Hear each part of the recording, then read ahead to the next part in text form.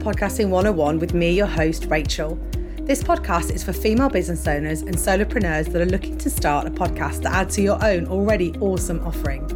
I'll give you helpful advice that you can take away and use in your podcasting journey. I hope to answer those tricky questions that just keep you from starting. Once a month, I'll be joined by other female podcasters. They'll share their journey with you and offer tips and advice they discovered along the way. Let's get started.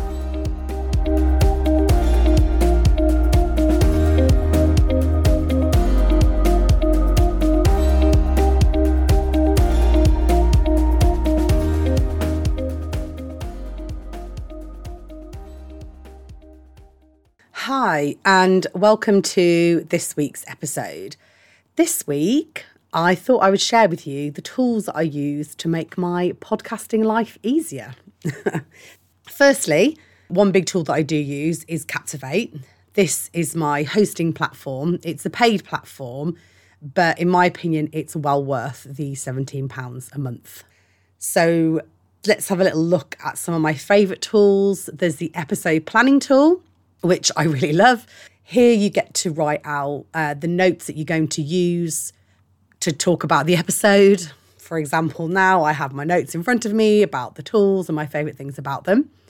You can put in a summary, you can put in the title, you can add research links, which I really, really like this feature. So anything that I talk about, so all the tools that I'm going to talk about in this episode, I'm going to link in the show notes. And with research links, you can save the links so you can use them again. It includes the link, you can change the title, and also you can put a little description on it, which I find really, really good. So take a look for yourself and see the research link section in my show notes. You can set up show notes, templates of show notes, so to save you time each time you do them.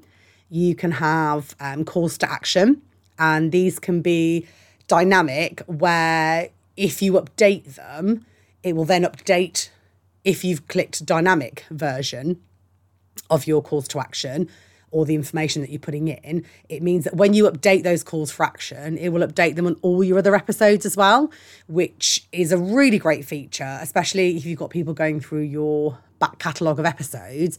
It will keep the updates and the calls to action fresh, so you don't have to go back and individually change all the links in the previous episodes, which means you won't get anybody with broken links, which I think is really, really good, making it easy for them.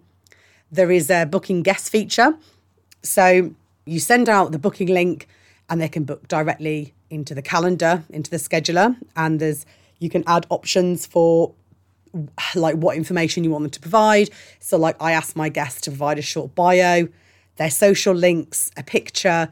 This is so I can put this information in the show notes and then also use it for my social media content. So when I want to share, put an image in their audiogram or social media post, I can do that easily without having to go back and ask them again.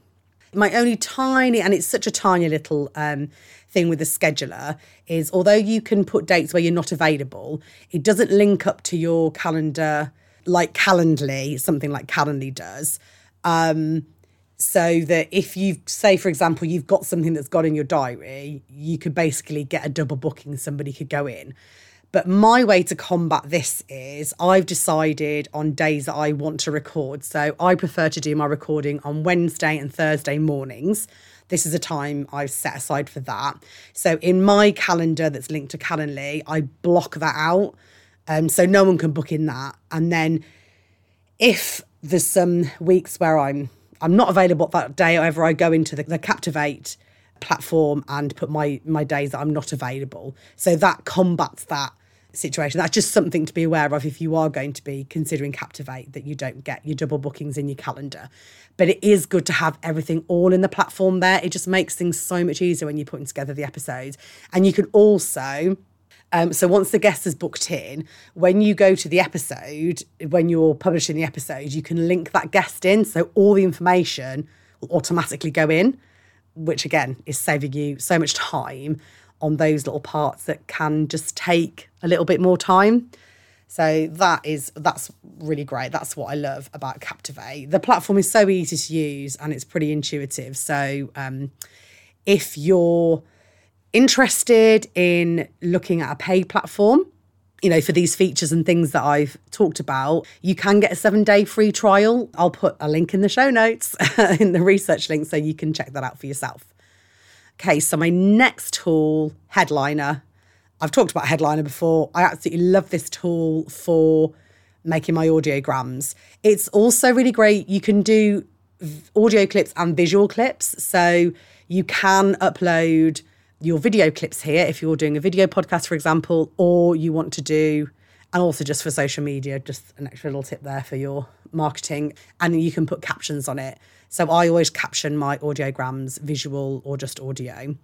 I do the design for the audiogram in Canva, which is another tool I couldn't do without. I do all my design work in Canva.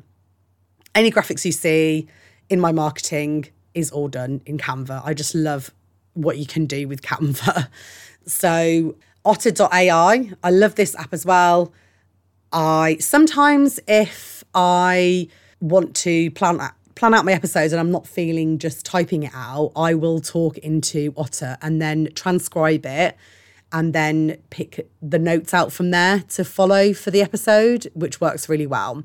This is also really good if you like doing some of your best thinking outside. If you're on a walk, you can record easily in your phone and then you can have that and you don't have to kind of like retype it back up when you get home. I also use Otter to transcribe all my episodes and then export it as an SRT file, which I can upload into Captivate so that there is a transcription of the episode there for those that need it or want it. It's also really good for sometimes picking out quotes. So obviously when you're going to pick out clips for your audiogram, you'll listen back to the episode and highlight the clip you want to take. But sometimes I find, and I found this with one of my clients, they like to have an audiogram clip and they like to have a quote. So when I'm thinking of a quote or when I'm listening to an episode, I'll make a note of the timestamp. And sometimes it's, a bit long or you just don't want to spend ages re-listening to it to type it out. I then go back to the timestamp in the transcription and copy and paste it and then just check it for spelling mistakes, just make sure that it's like they haven't transcribed the words wrong. But I just think this is a little hack that can save some time, especially if you're transcribing the episode anyway.